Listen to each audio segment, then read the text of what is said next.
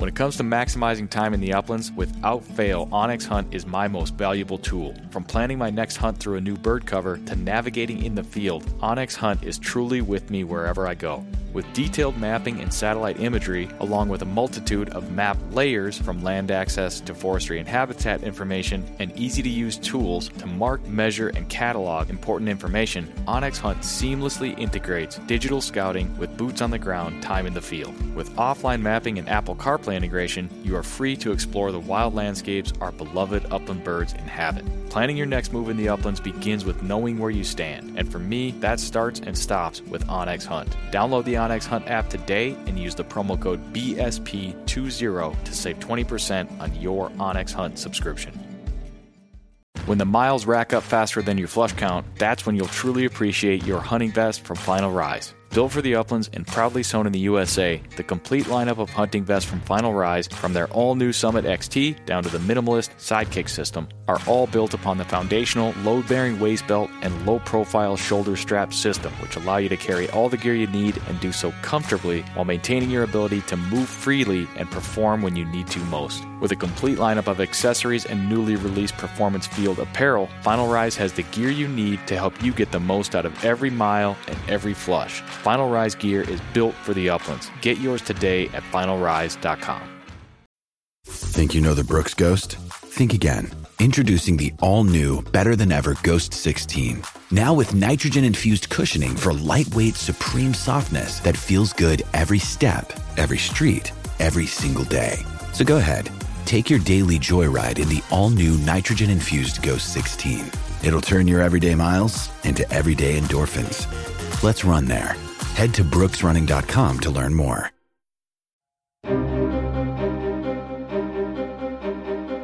Welcome to the Project Upland podcast, where we discuss all things upland hunting. We plan to take you into some of our favorite bird covers as we talk to the people that hunt them and the organizations that support them. We'll also break down the dogs, guns, and gear used to pursue them, and of course, we'll share the stories that celebrate this American tradition. It's one of those things that you do that feels timeless. My dad brought home our first Brittany when I was about 10 years old.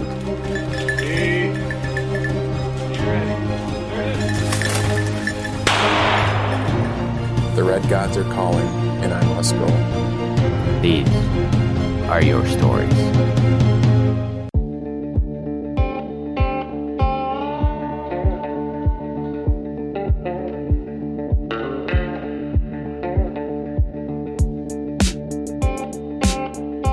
You're tuned into the Project Upland podcast.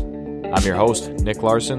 Welcome to the show for episode number 54. This episode of the podcast is brought to you by Pine Ridge Grouse Camp, the premier rough grouse and woodcock hunting experience located in northern Minnesota. Find out more about them at pineridgegrousecamp.com.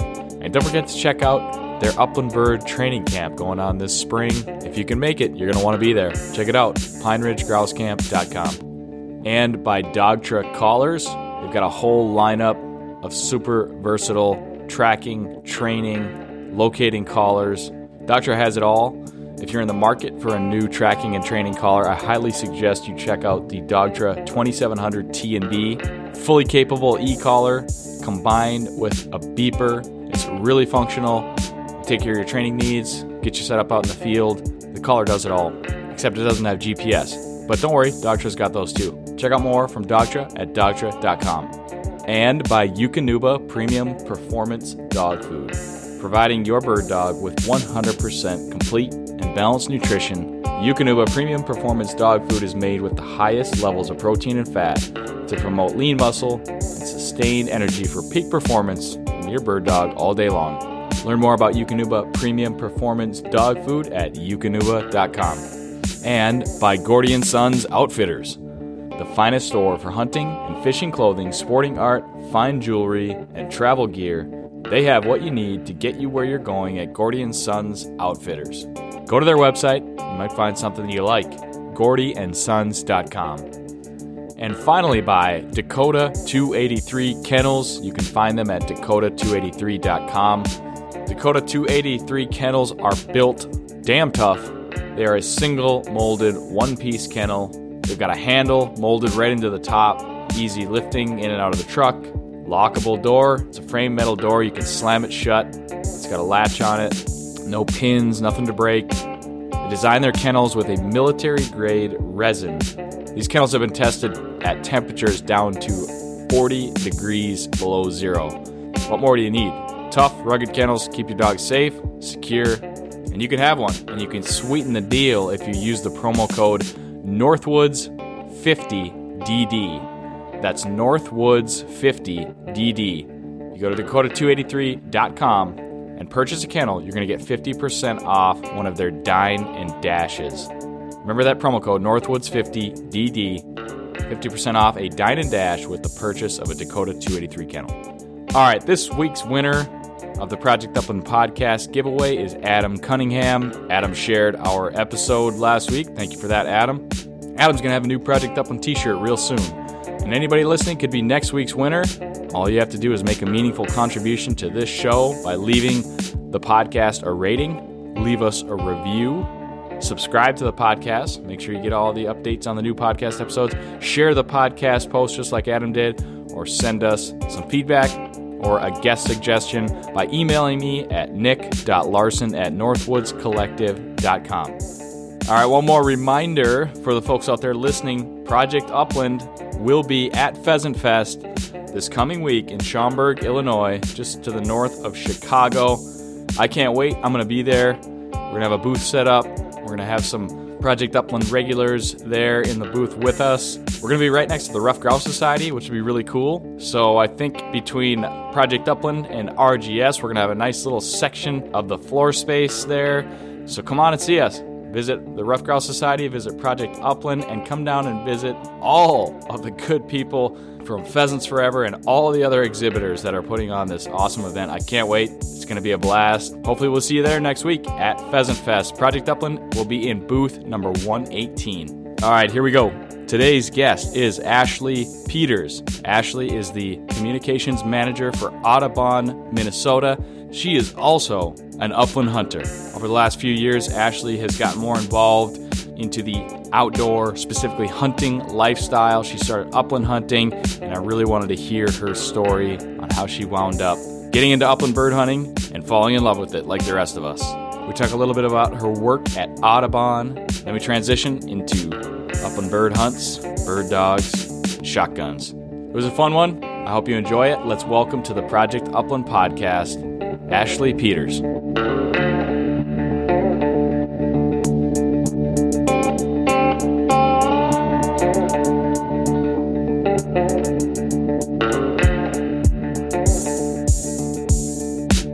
All right, Ashley, we are live on the Project Upland podcast. Welcome to the show. How are you on this Friday afternoon? I'm good. Thanks for having me, Nick. Yeah, appreciate it. Thanks for joining us today. And the blizzard's over. I know that you were in it yesterday. I was too, but now it's pretty cold. Is it pretty cold where you're at? Yeah, it's been right around 0 for most of the day. So we almost had a couple degrees there around noon. Yeah, I was ready to be kind of done with that stuff after last week, but I guess we're in for a little bit more of it now. Yeah, we live in Minnesota. It's to be expected. So whenever it happens, I'm like, oh, right. I accepted the responsibility of going through the whole winter when I moved here. Very true. And how predictable. A couple of Minnesotans on a podcast, we start off talking about the weather. I will take the blame for that. Well, it's relevant because, so like you said, we had Public Lands Day yesterday, which was hosted by Backcountry Hunters and Anglers. Yeah. Obviously, a whole bunch of other organizations that were also involved. But the weather was a big factor. That was an event that, they were expecting hundreds of people to show up for and had the RSVPs and, everything was set to go. And then that storm blew in. And we lost at least 2/3 of the people that were going to be there, if not more. But that said, we still had a pretty sizable crowd for as bad as the weather was. I think we had over 100 people in the rally in the rotunda. And Public Lands Day is something that was pulled together trying to get a lot of different outdoors and conservation-focused groups to work together and think about, long-term what are we doing to keep our public lands, and what are we doing to conserve them and protect them. So this rally was really an effort to get legislators to pay attention to all of their constituents and all of the people in the state who really care about their public lands and want to see those things prioritized. So we, like I said, there were over 100 people, and then they had 32 constituent meetings with legislators, which again was impressive because a lot of legislators also didn't make it to the Capitol yesterday. So we were pretty happy with how it turned out. Yeah, that's great to hear. I know that, personally, I was pretty bummed. I was planning on making the drive down to the Twin Cities area and attending Public Lands Day. It was pretty well advertised and promoted event. I got a bunch of emails from backcountry hunters and anglers, and I know just for me personally, Rough Grouse Society was going to be there, and obviously Pheasants Forever had a heavy presence there. So it was a lot of the people in the groups that I follow and associate with were pretty excited about it, and it just so happened to be one of the worst travel days you could have. I mean, we had pretty much a snow-nami blizzard over the entire state for almost all day yesterday. So, but it is good to hear that you were able to make it and others were as well, even though that, the timing wasn't great and you didn't have everybody there. It sounds like it still was a pretty cool event. I saw quite a bit on Instagram from BHA and a bunch of other groups, and it still went off without a hitch, I would say. Yeah, I think it really shows the hardiness and the passion of the group. I don't know many other groups of people that would have shown up, yesterday at the, might have had 10, 15 people if it was anything else. But, being public lands people, we've got the gear, we're okay with driving through some snow and a little bit of adversity as long as it's not too dangerous. So yeah, there were a lot of good people there. Like you said, Pheasants Forever had a strong presence. Howard Vincent did the MC. We had Sarah Stroman from the DNR, the new commissioner. Oh yeah, she spoke yesterday. Also, Representative Becker Finn was there. Senator Kerry Rood spoke. Ducks Unlimited was there, and of course, Lan Tawney, the CEO and president for Backcountry Hunters and Anglers, was one of the keynote speakers. More importantly, were you able to lift a pint for Public Lands last night? We did. We went to Lake Monster Brewing and just kind of celebrated the day.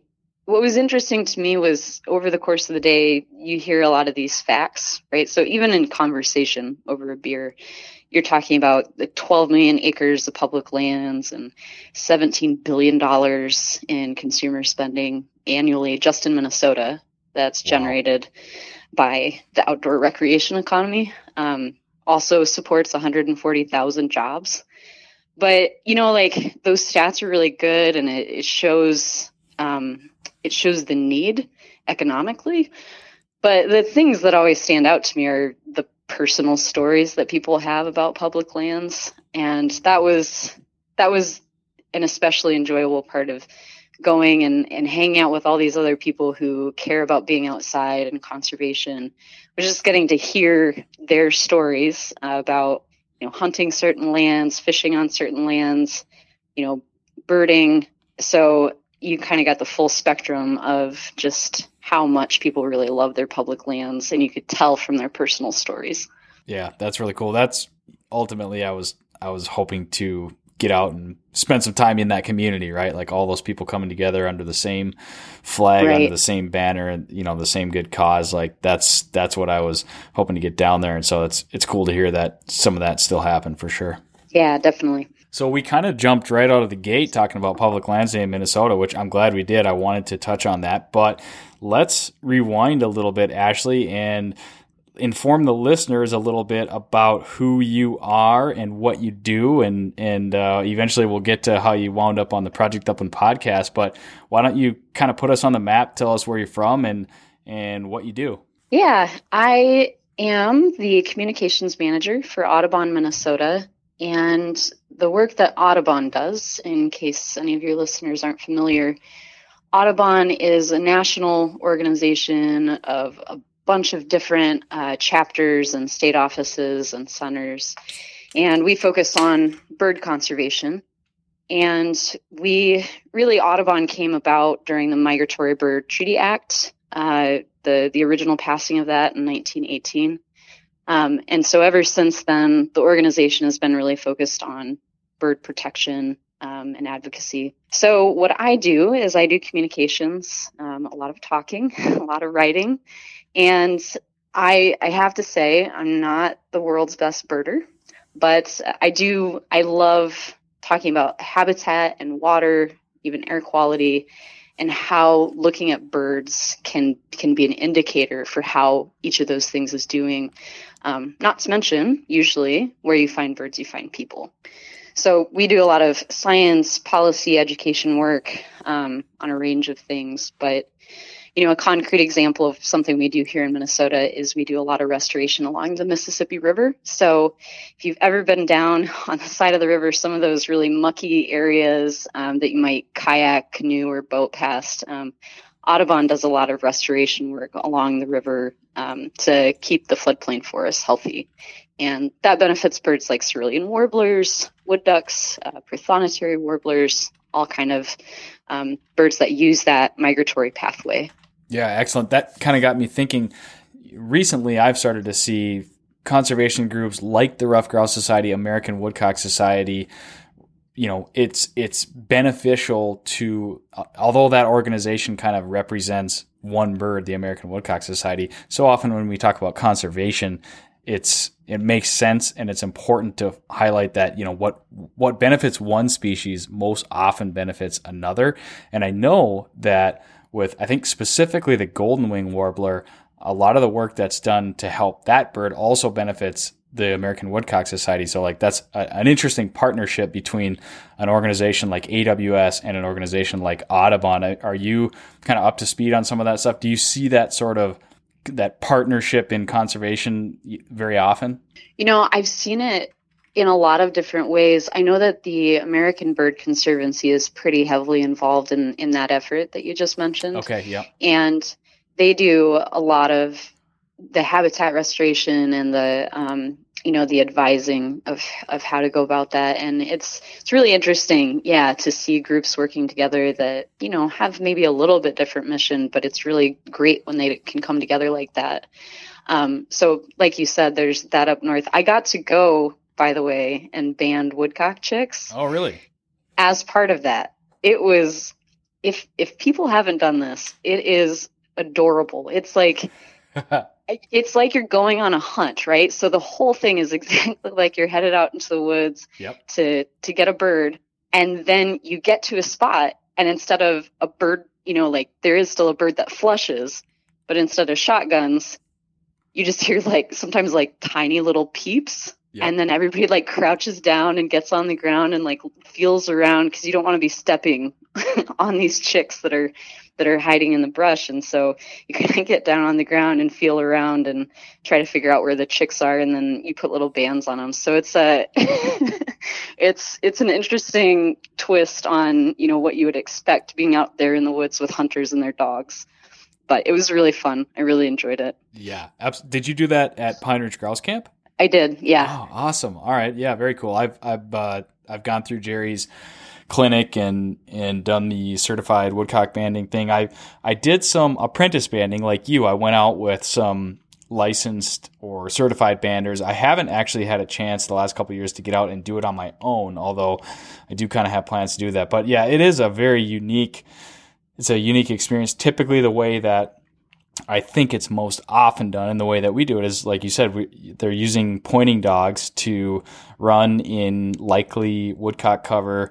Dog goes on point, and you walk in, and I think in a perfect scenario, what normally happens is you'll see a woodcock hen flush, and she'll kind of flush low and sort of do an injured wing flush, and that's kind of a good indicator that there are chicks on the ground. And then at that moment, it's that moment you alluded to where everybody kind of freezes, and you get low and you start looking around, and it's kind of spectacular how you're standing there, you're looking around, and all of a sudden you'll see one chick, and then you keep looking, and you're hoping to find 4. And it's kind of crazy how you walk into that spot and it's like utter chaos for a moment, and then it's all quiet. And then like you kind of peel back the layers and you spot these little chicks on the ground. It's pretty wild. Yeah, those adaptations of those chicks it's amazing. I mean, you cannot see them. You are right on top of them and you can't see them. I was floored by how invisible they are. And I don't think I found one chick the whole time. I was sitting there looking, and it would always be one of the biologists who's been doing it for a long time that would be like, oh, right there. I thought that they were so invisible. Yeah, their natural camouflage is, as the adult woodcock is, it's very, very good for the chicks as well. And they're completely motionless, and if you weren't looking for them, you would never see them, right? Unless they move or something. And then when you grab one, you have to quickly grab the other ones, and then you put the bands on. Yeah, it really is it's a cool process, and it's pretty amazing to see those birds. And it's like, I'm going to blank on this, and all the woodcock banders are going to get mad at me, but it's like, it's such a short time before those chicks hatch and they're able to fly. I want to say it's like 2 weeks. It's amazing that they really can go quick. That fast, and all of a sudden they're flying. And that's why really the banding window is so short. It's when the nests are starting to hatch, you've got, basically 2 weeks of that peak season to get bands on chicks. And it's a pretty neat thing. That's for sure. Yeah, it's very cool. And to kind of play off that theme of, having more general bird conservation groups work with some of the hunting groups. Audubon did a project a couple of years ago that was with Washington County Pheasants Forever. And we teamed up and worked at the school in Stillwater that they had this 10-acre lot that was just basically kind of dead grass, and they weren't really using it for anything. And we decided to do a prairie restoration event. And so they worked with the school and all the kids. And so Pheasants Forever, I'm pretty sure, donated the seeds for that.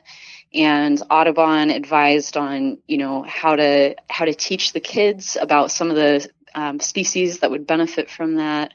We took the kids out and did a seed collection, in addition to the donation from PF. And so we had 1,200 kids come out and help to plant this prairie. And it was really fun to watch them come out. They're spreading their seed and then they're stomping on it. And you could just tell it was a really exciting day for them, to get out of school a little bit and go play in the field and, take pictures of their seeds on the ground. And that then became part of the curriculum for the school. And so they're now using the prairie kind of as an outdoor classroom. So that's another example of the kind of collaboration that we can do, especially to introduce, kids to conservation.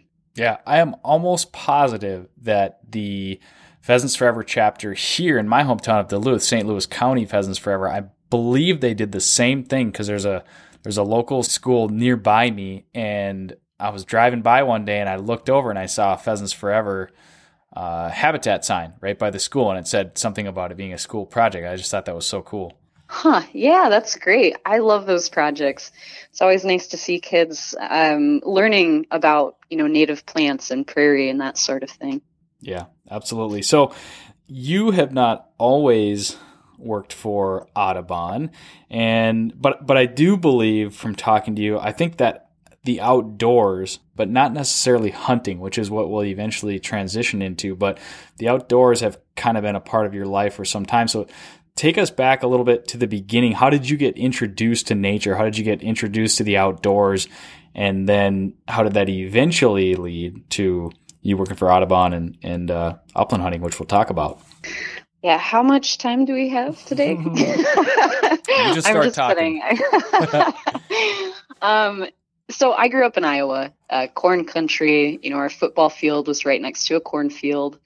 And so, the outdoors was pretty just it was there all the time when I was growing up. And we had a lake, nearby. I did a lot of detasseling. If people know what that is. I don't. Basically just plucking the tops off of corn. You walk through a field and pull the tops off the corn stalks. But you get paid decent money, especially for a teenager. So And you're I working spent outside too. Yes, exactly. So I learned a lot about what to wear in certain kinds of weather, how to get through a really boring long walk. So things that set me up a little bit for what would come later on. And I think, like a lot of people who end up really outdoorsy later on, in college, I didn't do a whole lot. I went trail running at a state park. I went on the occasional camping trip, but it wasn't, it wasn't central. And it wasn't until I got done with college and was looking for jobs, and it was kind of right on the cusp of the Great Recession. So 2007, 2008. And I just could not find a job that I was excited about. So I found an ad online that said, "Come experience Alaska." I was like, sure. I've never been to Alaska. I don't know much about it, but sounds fun. And it was for a year-long trail building job, and it was an AmeriCorps position. And so basically I'd be moving up to Alaska, taking with me whatever I could carry on my back, a tent and a sleeping pad, and then living in the woods for 8 to 10 months, doing trail work out in, Bureau of Land Management lands, Forest Service lands, national park, state park lands. So that first exposure to like really being outside, I kind of just went head first, and it was hard. When I first got there, I was really panicked. I didn't know how it would go. I hadn't spent that long in the woods. So, but after living in the woods for a year, you get pretty used to things, and you start to like things like sleeping outside and, smelling like campfire all the time. And so that, I would say, that was the first stretch of time where I really started to see the outdoors as integral to my identity. And then once I got done in Alaska, I loved it so much, and I met so many people from Minnesota and Alaska that I moved to Minnesota to work in the Boundary Waters doing similar work. I was based out of Grand Marais, actually up the Gunflint Trail for a while, and we did a lot of clearing portages and canoeing out and restoring some of the campsites that you might sleep at in the Boundary Waters. And so I did that for a season, and then I was fortunate enough to get a communications position with state parks after those 2 trail building terms. So that's really, and that all led into me eventually coming to Audubon. Yeah, I would say you definitely dove in head first with going and doing trail building in Alaska. Yeah, it was, there were a lot of things that I had to learn the hard way. I think the biggest one was having earplugs.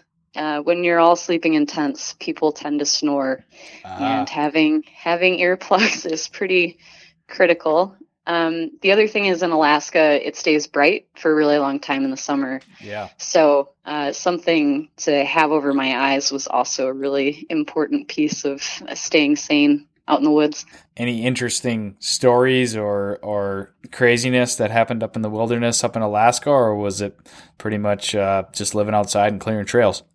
Well, there are a lot of crazy stories. The problem is they all take so much context that I can't tell them in a succinct time. But sure. I can tell you, so I lived in Alaska once, and I missed it. So after spending about 4 years in Minnesota, I ended up moving back to Alaska for a little while. And when I went back up there, I visited a little village called Yakutat. It's in southeast Alaska. It's world famous for its steelhead fishing. So when you're on the plane on the way into Yakutat, every single person on the plane has a fly rod with them during, the run. And so I was doing some work in Yakutat, and so I went to visit and was hiking along this beach. And so normally when you're looking for grizzlies, you look up towards the tree line, because normally they'd be coming out of the woods. And there's about 400 people in Yakutat, and there are about as many grizzly bears. And these are pretty sizable bears. because they have so much steelhead and salmon and other fish to feed on. So they're doing pretty good. And so walking along this beach, looking up towards the trees, and then all of a sudden there's just this like bursting, bubbling, growling thing coming out of the water off to my left. And I look over and this grizzly bear is just like rising out of the water. And all of your training. So when you get to Alaska, one of the biggest things is like everybody teaches you how to handle bears. Sure. If you're around, if you're going to be outside, you have to know how to handle them. And the thing that everybody tells you is don't run, right? Like scream back, look as big as you can, stand on top of something, but do not run, right? Because then you're prey. And it's just that instinct. So this roaring, bubbling, wet, giant, angry thing that's emerging from the water is looking right at me. And it was this moment of like, well, if I'm going to die, I might as well look brave doing it. So I stood there and just tried to stand my ground. And luckily, I think it was just annoyed ultimately. Yeah. I mean, it's very scary when it's happening, but I think it was actually just like, you ruined my bath, or, I almost had a fish, it was almost like the bear was like, God, why do you have to be here? And then it ran off the other direction. So I was okay. But I did walk over afterwards and get photos of the grizzly bear imprints in the sand. Oh man. And I think that's when it sunk in. Like I hadn't really totally panicked yet. And then I went over and saw how deep the holes were where its claws had been. Yeah. And that was really, really brought home for me how bad that situation could have ended up. I would imagine so. I mean, I've been to Alaska. I don't think I saw any bears when I was there. I was on a fishing trip in Sitka. I've been out west a little bit. I don't think that I have ever seen a grizzly bear, but I suspect that if I were to see one in person, I would have that sort of that awestruck moment where, wow, that's a real thing. Look at that, Yeah, I went back up there this summer and went hiking in Juneau, just outside of Juneau. The Tongass National Forest up there is incredible. If folks haven't been up there, it's just, you feel like you're in a fairy tale land. Like it's foggy and there's giant trees and there's moss everywhere and you can pick berries off of everything. But yeah, obviously there are still bears. And so I had a run-in with a black bear when I was up there, but luckily my instincts kicked in and I just yelled at it and stood my ground and it ran the other way. But it's kind of a fact of life up in Alaska to run into bears. Yeah, definitely. Being that was before your upland hunting days, do you recall the presence of upland birds when you were up there building trails? Were you flushing grouse? Once in a while. Okay. When I was in the boundary waters for sure. There was one time when I think we were closer to Ely, and we were hiking along, and this kid was in front of me, and he was very much like a kind of a city boy, hadn't been in the woods a whole lot, and I mean, he was really embracing it. Like I was proud of him for going for it, but sure. He wasn't used to certain things. And this grouse flushed in front of him. And of course, like it scares you a little bit, but he hit the deck. Like he laid out on the ground and like I think he had like an axe in his, cause we'd carry our tools around. And so I think he had an axe in his hand and he like hit the ground and you saw him like bring up the axe, like he was going to, defend himself with it. And yeah, it was pretty good. Well, I can, being somebody that has had the good fortune of flushing many, many grouse, I would say I'll give him the benefit of the doubt and say that has much more to do with the startling flush of the rough grouse than his masculinity or anything like that, because they can absolutely take you by surprise. All right, Ashley. Well, we kind of talked a little bit about your background and sort of some of the connections that you have to upland birds, nature, given your work, given your experience. But ultimately why I wanted to have you on is because I wanted to talk to you about some of your more recent upland hunting experiences. We've talked a lot about R3 on this podcast recently, recruitment, retention, reactivation. I know you're well aware of it. And you are within, the last handful or so years, a new introduced upland hunter, right? Correct. Tell me about your first experiences. How did it come to be? Because I think that's the question that, with respect to a lot of the discussion we've had around R3, I'm very curious to find out how upland hunting was suggested. What was your first contact, and how did you eventually end up going on your first upland bird hunt? Yeah, I think that's a great question. How do people get into it, and especially a group like women who haven't in recent memory been very included in the sport. Of course, historically, sure, women have been hunting and fishing for a very long time. Yeah. But yeah, culturally in the U.S., it hasn't been that way for a little while. So I would say, I talked about all that time I spent outdoors, and the Conservation Corps here in Minnesota does a really great job kind of getting you used to being outside. And that's something I think that it's kind of underrated in recruitment, is that, if you're trying to get somebody to hunt, but, they don't necessarily know how to be outdoors, they have to learn about all the gear. There's so much that's foundational to just being comfortable in all sorts of weather and in all sorts of habitats, that does lay a foundation. So, I didn't hunt or fish at that point, but what I was doing was learning a lot about how to navigate the woods, how to read certain landscapes, understanding the way that water works, if you're canoeing or boating. So I would say Conservation Corps was really foundational to helping me become an outdoors person. Beyond that, as over the years, I got into fishing a little bit, and that was really fun when I had lived in Louisiana for a little while. But I got back to Minnesota about 3 years ago, and a lot of my friends had got married or had kids, and so kind of had to rebuild this network. And I went to a couple of different meetings, outdoorsy stuff that included hunters and anglers. And I just started to meet people who just started asking me, like, do you want to go out? Like, would you want to go trap shooting? Would you want to go pheasant hunting? And I thought about it long enough, like I grew up in Iowa, so I've always been around hunters and anglers, but it was really people asking, people I liked, and I thought that, they were interesting and seemed to have a good conservation ethic. And we talked a lot about food, right? Like wild game. So for me, it was showing up to outdoor stuff and having hunters just seem really approachable and really open to handing off their knowledge.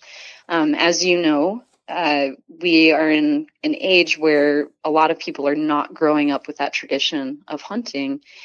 And I think what's really important for almost any hunter to remember is you are absolutely representing hunters as a whole. When you talk to somebody who's maybe never met a hunter before, or they've not been out hunting, really keeping in mind that even if they don't end up hunting with you, you are representative to them of what a hunter is like.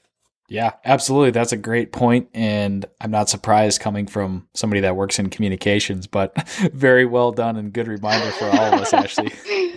Yeah. But I mean, I've met such amazing people through that network, and it did make a big difference for me to have women as mentors that first year, to have women say, hey, let's go trap shooting this night. We'll grab a beer afterwards and talk about whatever, and so it felt more like it was getting together with a group of friends than it was, this really intimidating thing, which certain parts of it were, and I had befriended Tom Landwehr, the previous DNR commissioner, and he invited me and another woman to go to the pheasant opener and kind of be his guests and act, as representative of, like you said, this new kind of demographic of younger women who are looking to get into hunting. And I had never hunted before pheasant opener. So pheasant opener 2016 was my very first time hunting. I was there with the current DNR commissioner, a whole bunch of people I didn't know, going out into fields I'd never been in, and walking up on birds that apparently would scare the crap out of me as you came up on them. So, that was it was intimidating, but luckily I've been to enough, media events and that sort of thing that I knew a lot of it is like just getting out and being there together. And, the hunt itself is almost, actually getting a bird is almost secondary. So it was a really good day. I had a really good time. I really appreciated Tom's mentorship. But, over time, what happened is I just kept going out with these women that I loved being around. We laugh all the time. We share stories. We share tips for staying comfortable in the field. You bring cookies and snacks for each other. And over time, like, it just becomes being out there with your friends. And it's, if you end up with a meal at the end of the day, a bird that you got, then that's great. But again, getting the bird almost became secondary. And I think that was a big misconception of mine coming into hunting. A lot of what the public sees of hunters, somebody holding up, dead bird, dead deer. And for someone who doesn't do it, that's, that image is what they see and what they attach to that person. What happens though, when you go out into the field as somebody who hasn't grown up with hunting, you start to see all of these other aspects that exist, like being able to read the habitat, knowing where the pheasants are, watching the dogs work and getting attached to the dogs, that camaraderie between you and other hunters. So I think for me, it was getting into hunting and just realizing like there was this whole world that was really exciting and welcoming. And I really fell in love with it. It's a great story. I mean, obviously, I'm happy to have another upland hunter out there, and I think you're a great ambassador and representative of it. You answered one of my questions in that I was very curious to know if you walked into it with some preconceived notions, and you kind of mentioned the one where it was all about the bag limit. And I can't blame you one bit for, or anybody for potentially thinking that, because you're going to see a lot of pictures of the grip and grin photos where somebody's holding a bird or a deer or whatever. And I don't know that I've ever thought about it exactly the way that you phrased it, but it's almost like if you're getting resistance from somebody on hunting, try to put yourself in their shoes, and maybe all they've ever seen are those grip and grin photos, and think about how can you communicate and translate everything else, the stuff that once you actually set foot into the field and experienced it, it was like so obvious to you, especially since you kind of came prepared with your background in the outdoors. You had kind of already built up this outdoors identity through some of your work and some of your jobs. So you came prepared from that respect. It was just, the birds, the guns, the dogs, that was all new to you, but it's really interesting to kind of think about it from that perspective.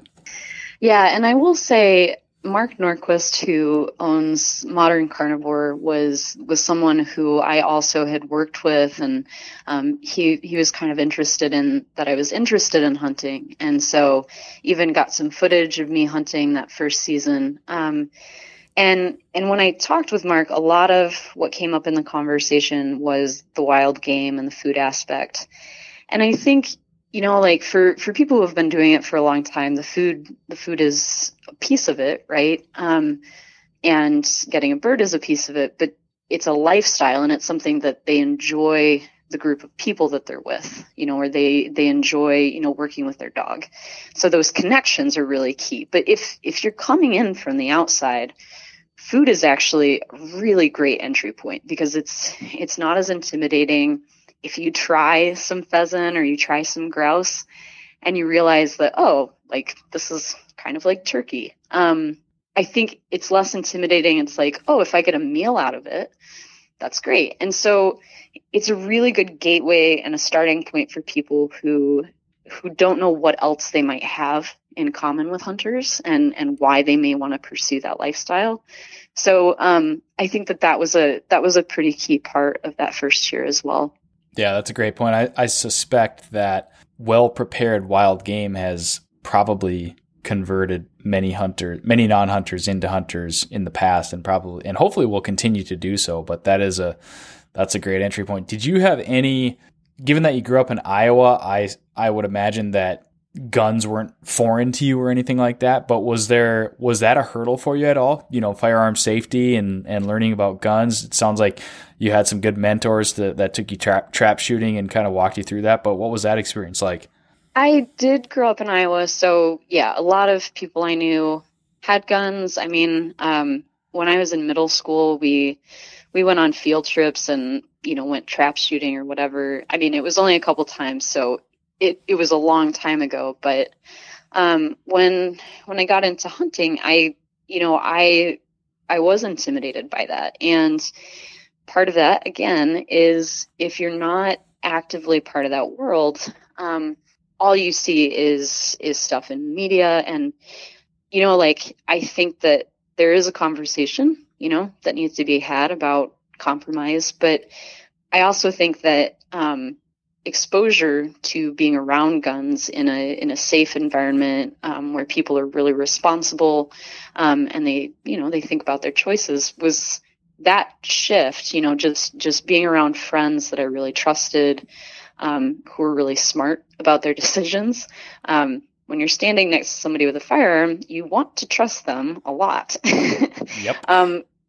So that was a piece of it. And, I think now I don't think about it much, the intimidating part, but something that I've talked to other ladies about is as somebody's getting into hunting, I think initially not even carrying a gun with you, like just going out into the field and doing a walk along. Yeah. And even if it's carrying a stick, and it's just kind of that act of like thinking about having it with you. I think that would be a really helpful first step for a lot of, new people, is just getting them out there, giving them context for what they're going to do out there without having to think about, how their, firearm works. Yeah, 100%. And along those lines, if you were to take basically make a pie chart out of a day in the field, and you were to basically put the time that you're using and shooting the gun into one piece of the pie, and then the rest of the pie would be times that you're not using the gun and it's everything else. I mean, you and I both know how tiny of a sliver that would be of actually using and shooting the gun. And so to get somebody out there where they can experience the other 95% of exactly what you're out there doing, I mean, yeah, that's a great first step. I would think that would be a really, really good tactic, to use on somebody that's expressed interest in hunting for sure.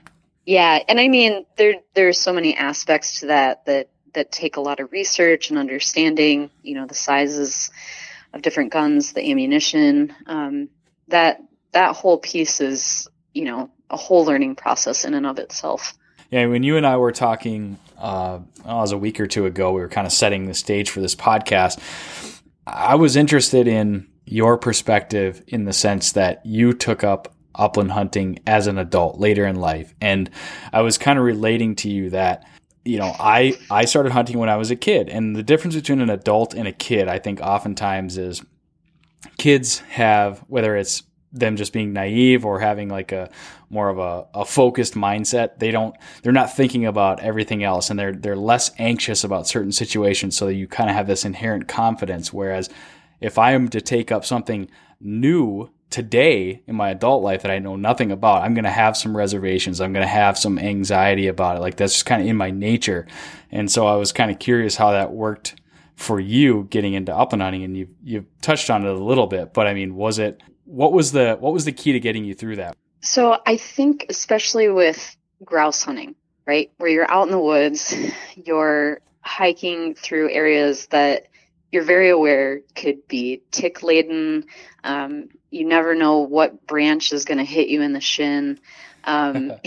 You're also trying to keep an eye on the people that are next to you. And so when you're learning, it's a lot to take in. For me though, I really like upland hunting because of how much you move around.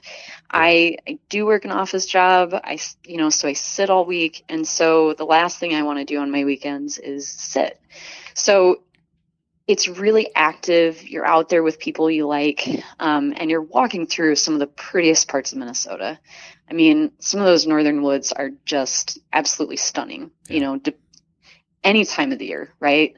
So end of summer, you get the really gorgeous colors, and then even as the leaves start to fall, depending on what day you get out there, it seems like the woods just change all the time, and you get to know the personality of the outdoors of these woodland areas in Minnesota. And, I'm not from Minnesota, but I would say Minnesota feels most like home to me because I know so many of the natural areas. And when you're out there hunting, you're also getting to know the birds and the wildlife. And, as somebody who works for Audubon, my bird ID skills come in handy. And that was something I noticed too when I first started getting into this, was that we'd be out grouse hunting, but I'd also get to, point out a flicker or a pileated woodpecker, or, you'd see cedar waxwings.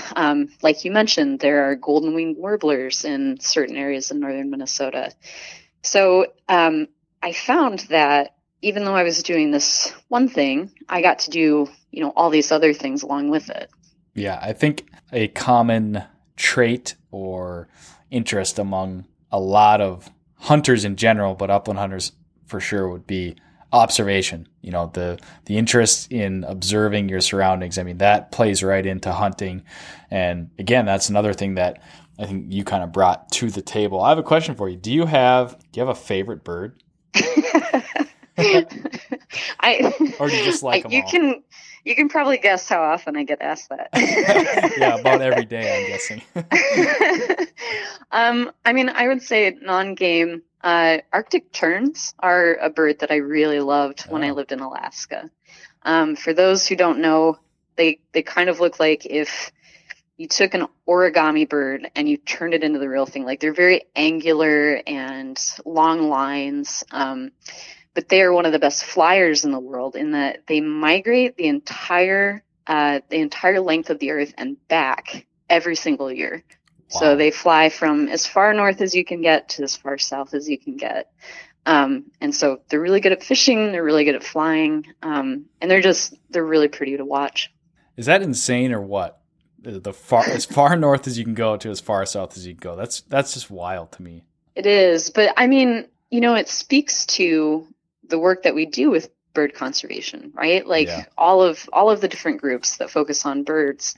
I mean, these incredible creatures go from place to place. They somehow know where to go. They feed themselves. They're constantly in the elements, right? Like they're out there, and the ability to survive despite all of the things that they go through is just, once you start studying them and you figure out their adaptations and kind of the stories that individual birds tell, you really get into it and you get excited about it. And I know, especially like with grouse, I've been referring to them as the sonic boom bird. Because a lot of people don't know, if they've never been in the North Woods, they don't know the grouse drum. And so I love whenever I see a story about somebody hearing a grouse for the first time and being like, what is that weird thumping noise? Or why is there a lawnmower starting, or what, a lot of the things that people say. Yep.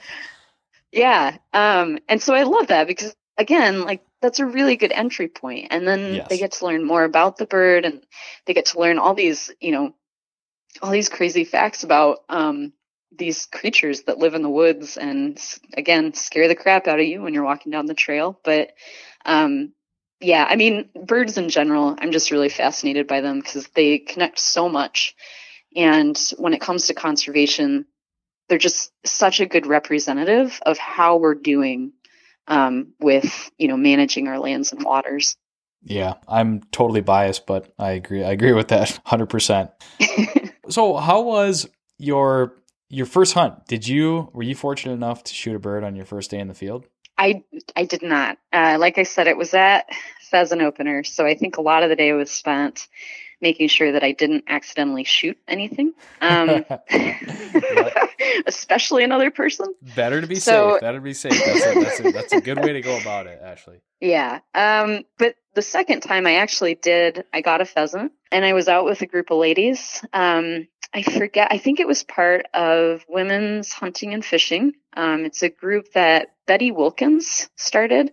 Okay. For folks who don't know Betty, she is a real pillar in conservation in Minnesota. And, she's done a lot of different stuff, but she right now really wants to get, women connected and talking to each other about their new hunting and fishing experiences. So, and that mentorship is really big. It's important to find those mentors. And so Betty Wilkins had kind of pulled this group together, and we all went hunting. And I got a pheasant. And by that point I had seen enough bird's flesh that I had an idea. But when you're new, being able to actually shoot while the bird is still in front of you is it's everything. Yeah. It's a very hard process. So, I did end up getting a pheasant that day though, and I made cilantro lime tacos out of the bird. Nice. And I think that's when it really all came home to me again. I think food is such a good gateway because it was interesting. I had flashbacks when I was eating my tacos, right? I had these moments where I was thinking about the day that I had and the fun we had out there in the field and, the setting sun and the waving grass. And it was just this really normally when you pick up a chicken at the store, the only images you're getting is peeling the shrink wrap off of it. Right. Yep. But when you go hunting, it's not just the experience in the field. It's also, as you're preparing your food, exactly where it came from, that it was your hands that harvested it. It really did. It just brought everything home for me. And I think that was the first time when I was really oh, I get it. Yeah. It's a good reminder. I'm sure some people are better at it than myself, but when you sit down to eat a wild bird, in fact, I did it last night. I had some sharptails last night for dinner that they were either from North Dakota or Montana, but I think I thought about it when I was cooking them. I sort of fondly reflected on my trip out there, but I almost wished I would have paused before I dug in and really put myself on the prairie in September and thought about that. And fortunately I have another one that I'm going to cook tonight, so I'll have to remember to do that. But that's, again, you're new to it, so you're really taking all this stuff in, and I feel it's a really important reminder to somebody like myself and other people that have listening that have been doing this for a lot longer. And it's human nature; we tend to take these things for granted, and it's a lot of the stuff you're saying. I'm just yeah, I know that feeling. I need to feel that more often. Yeah, it's just so much more meaningful knowing what went into it. And, I value the meat that I have so much more now whenever I do have pheasant or grouse or, I got elk the other day from someone, and it just knowing what goes into it makes it that much more special when you're eating it. So I really appreciate that about hunting. Yeah. So you've had a taste for upland hunting. I get the sense that you've really enjoyed it. No plans on slowing down. Do you have plans to continue to pursue it? You got a bird dog coming yet or not yet? That I get asked that question a lot, and I wish that I could say yes, because that is one of my favorite parts about going out with friends is getting to see that relationship between the owner and the dog, and just how smart they are. Yeah. Aren't dogs the best? Yes. They give you looks sometimes where you're you don't have to say anything. I know exactly what you're saying to me right now. That look says everything that I need to know about you judging me for missing that bird. Yep.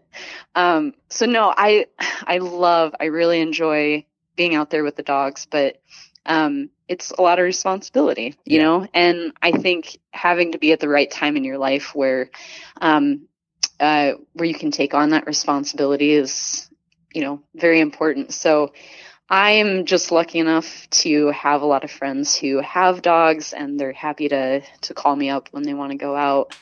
But yeah, I mean, I certainly don't plan on stopping anytime soon.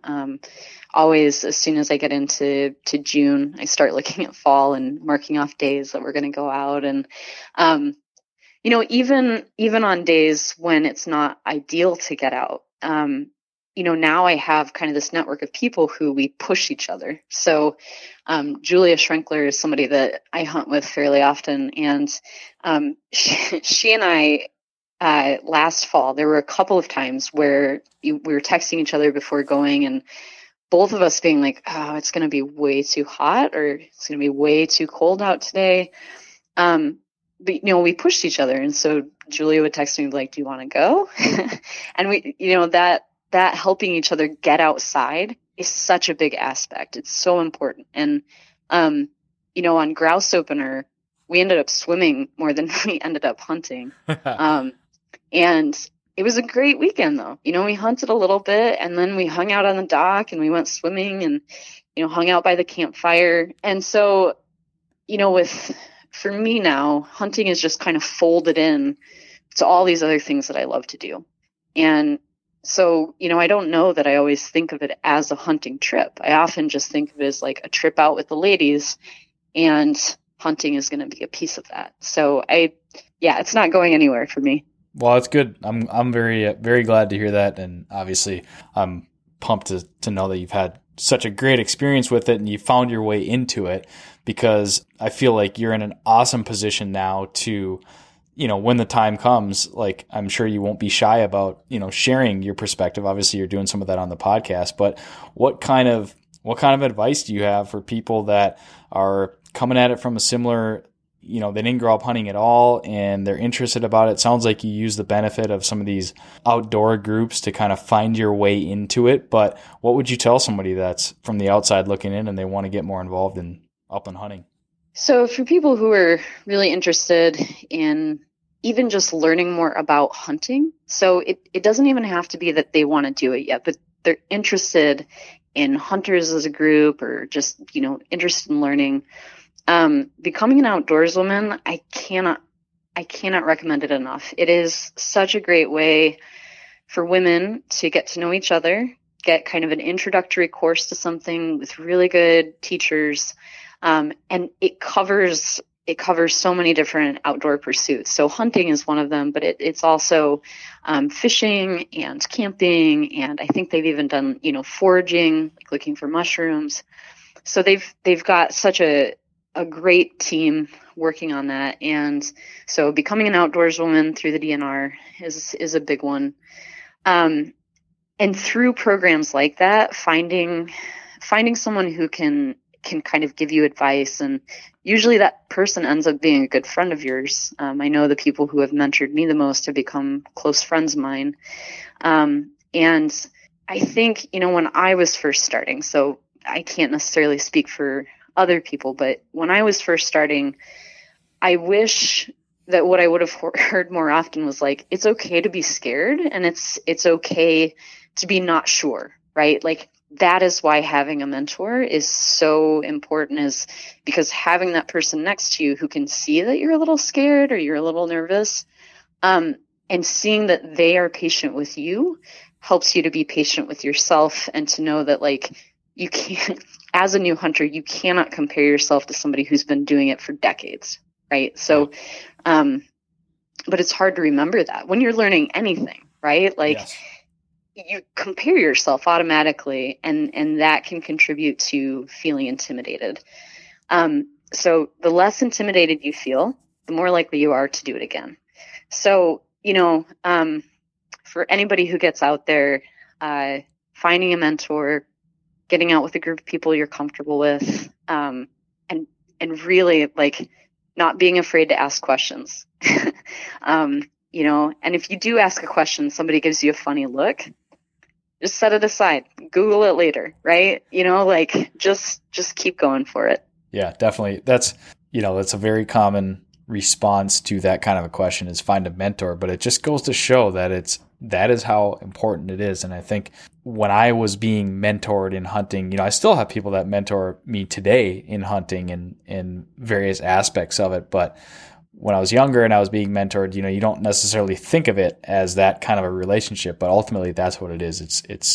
It's the power of a mentor and them being able to help you navigate, all those questions you have and the uncertainties. And it is really, really important. So it's a great answer. I'm glad you highlighted that. Do you have your own shotgun?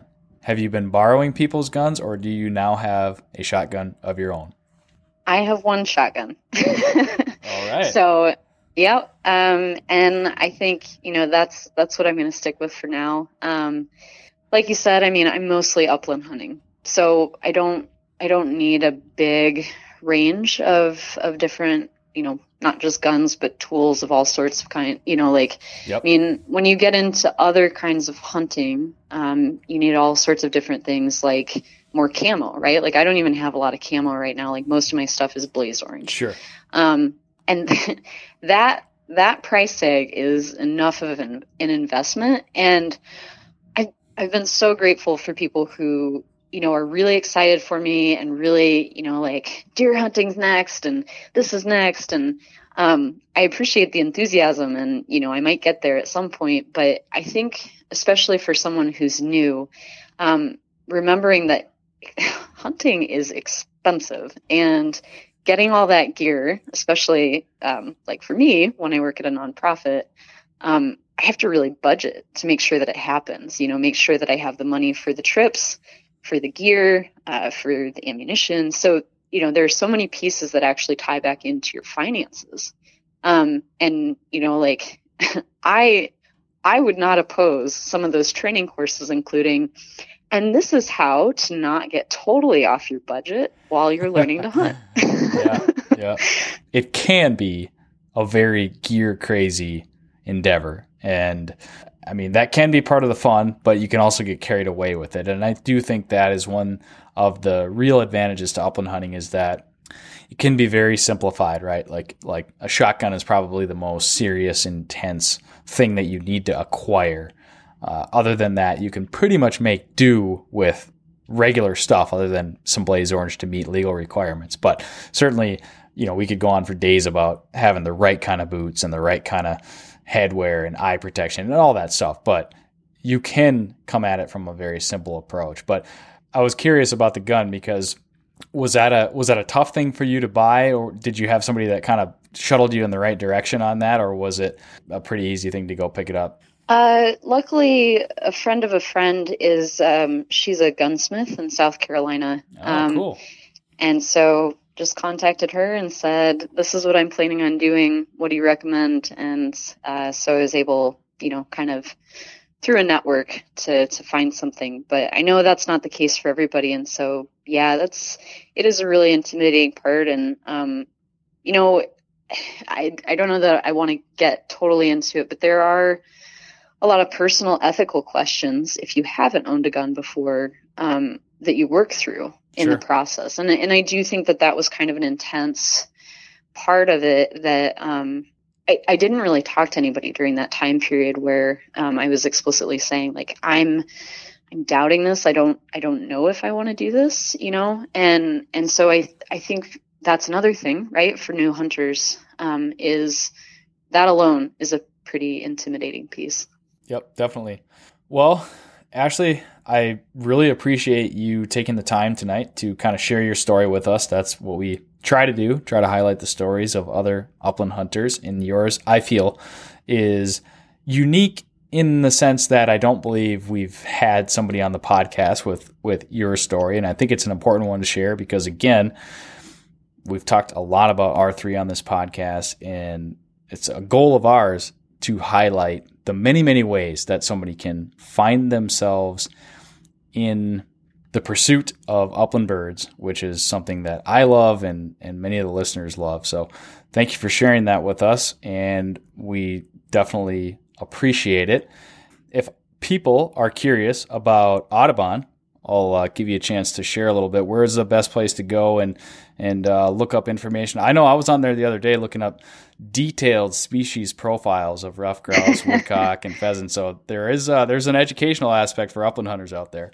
There is, and we recently launched Breeding Bird Atlas. So if anybody's interested in a little more information about, where birds are breeding in Minnesota, we certainly have some of those game species maps. But you can go to mn.audubon.org to find out more about the work we do. And I do just want to say, we really appreciate all the hunters that do a ton of conservation work and have really invested, their lives in a lot of cases into keeping habitat healthy and keeping Minnesota wild and, supporting public lands. So we're all kind of in this together. So we appreciate everybody who invests in those pieces. Yeah, likewise, same for you, Ashley, and obviously the organization that you work for. I think we can't really have too much togetherness when it comes to, conservation organizations. There's a lot that we can get done together. And I think and even a brand, an organization like Project Upland and Northwoods Collective, that's like, we want to promote this stuff. And a lot of what we do goes hand in hand with what these conservation organizations are trying to accomplish. So I think that's cool. And that's a great note to end it on. So with that, I'll thank you again for your time, Ashley. And I wish you the best of luck in your future upland hunting endeavors. And if you ever want to come grouse hunting with me up north, let me know. Awesome. Thank you, Nick. Good luck with the rest of winter, and I'll see you in the woods. Yeah, sounds good. Stay warm. All right. You too. See ya.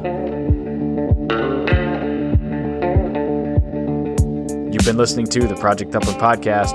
As your host, Nick Larson, I'd like to thank you for tuning in each and every week.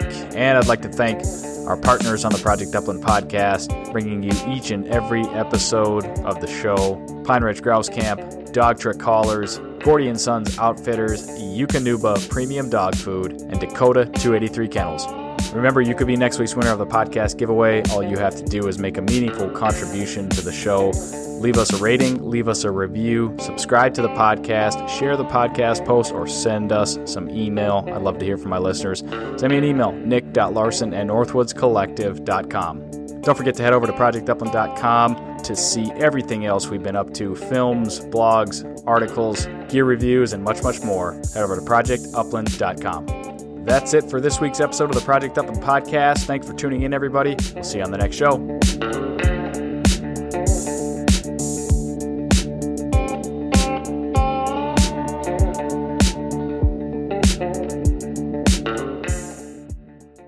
onX Hunt is the #1 hunting GPS app. Join millions of other hunters who trust onX Hunt to find more game, discover new access, and hunt smarter. onX Hunt shows you nationwide public and private land boundaries. They've got topographic and 3D maps. You can track your route, location, and elevation profile. You can save maps for offline use and take onX Hunt with you wherever you go. The most comprehensive hunting tool you'll own. Download the onX Hunt app today and use the promo code BSP20 to save 20% on your next onX Hunt subscription. Know where you stand with onX.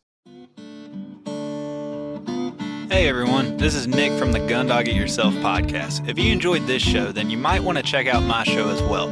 We highlight and break down the ins and outs of training your own hunting dog. Whether it's a bird dog or even the occasional hound dog episode, we cover all topics related to hunting dogs. Check out Gun Dog It Yourself on any podcast streaming platform and hit the subscribe button to be sure not to miss any future episodes.